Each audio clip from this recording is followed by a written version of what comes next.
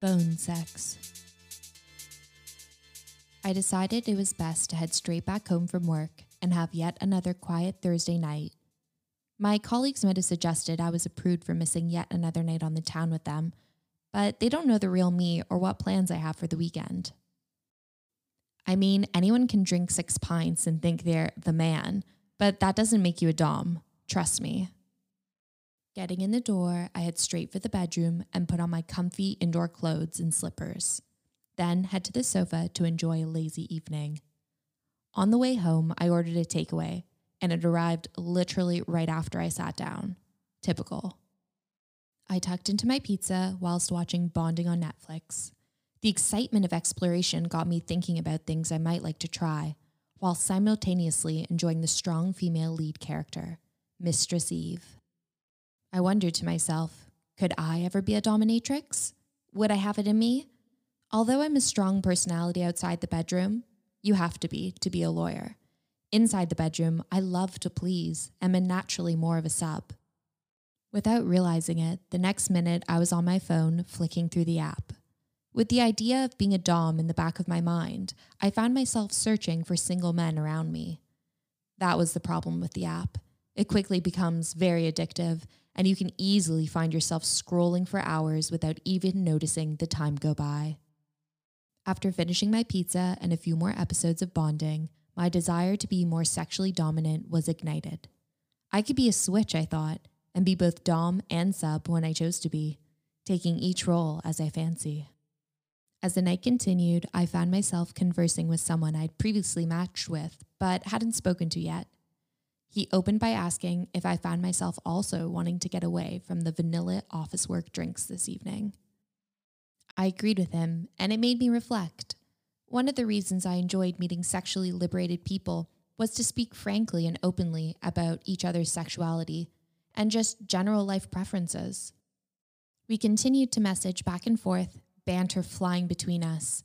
It turned out he was also back at his flat and had devoured a takeaway whilst watching Bonding. I suggested perhaps I'd like to switch from sub to dom and asked whether he would even consider doing the opposite. Andrew, like most men, felt he was naturally a dom, but was open-minded and mentioned he'd previously played with bed restraints and always wondered what it would be like to be on the other side, tied up and blindfolded. From then on, I knew I'd found someone who'd be great to experiment with. I wished I had restraints and could invite him over right now to test it out. So I went straight to my favorite adult toy site and ordered a set of their Black Bondage Boutique under mattress bed restraints. It was such good value for money, and the shipping was pretty fast. However, not having the correct equipment wasn't the only reason I felt tentative about inviting him over. I had a set rule. I never promised to play on the first date and like to go for a drink.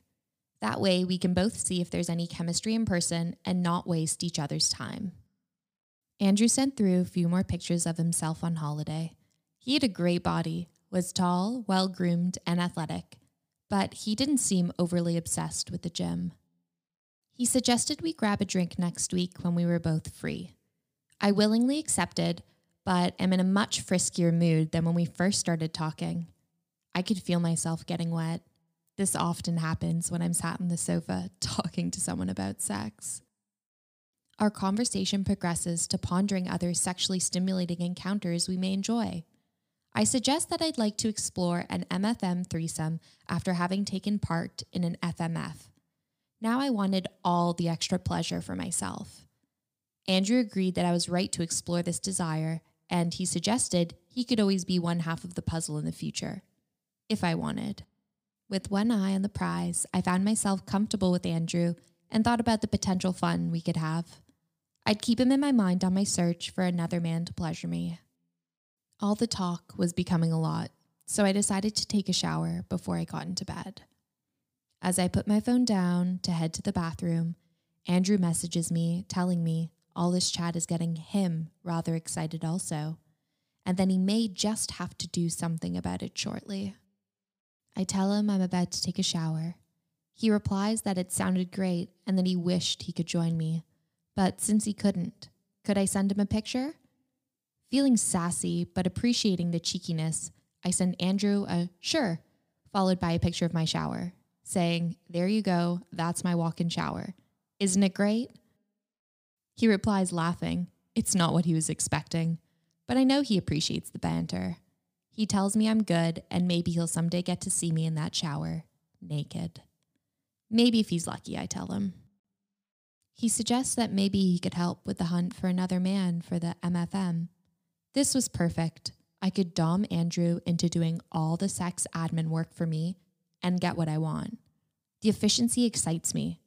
I tell him to get to work. As I prep myself to slip into the shower, I set up my phone in the corner, hit record, and walk in front of the phone, my bum on show as I step into the water. I give it a little side boob as well, and then stop the recording. I'll edit this when I'm done, as a treat for Andrew if he brings any potential candidates to the table. After I finish showering, I blow dry my hair and slip into my bed. I notice Andrew has found 2 potential suitors. He's been a good boy, so I sent him the video of me entering the shower. There you are. Well done, Andrew. Andrew's excited about the video, and I know he's playing with himself. He tells me how big and hard his cock is. Men always say this, but the proof is in the pudding. I don't usually like dick pics, especially unsolicited ones. But I want him to put his money where his mouth is. After all, I don't want to be dick catfished if we do meet. He sends over a picture of his throbbing cock with his hands grasping it, to which I'm pleasantly surprised. He's a well-kept man downstairs, just my type. I'm starting to touch myself, building up a nice feeling in my pussy, but I can tell he's much farther down the line. Men always get overexcited, and he tells me he wants to come. I'm on the journey, but he's certainly a few tube stops ahead of me right now. It's becoming hard to type and play at the same time, so I suggest we finish this off with a call. Luckily, the app we're using has a call function and gets us speaking instantly. Andrew tells me how he's still hard, and I order him to stop. I want us to come together. He tells me he's slowed down his stroke and is edging towards coming. As I rub my pussy, it's now fully wet, and I describe the warmth and moisture I feel on my hands. I'm circling my clit, applying a light pressure, and let him hear a light moan from my voice. I then tell him I'm going to speed up my rubs as I begin to move my finger directly onto my clit, moving it side to side, gently applying more pressure. I can feel the tingling sensation run through my body, and I know I've got the right spot. Andrew tells me he's close and doesn't know if he can hold out much longer. I moan down the line as he tells me he wants to come. I'm getting close as my back arches, and I fight to keep my hand on my clit.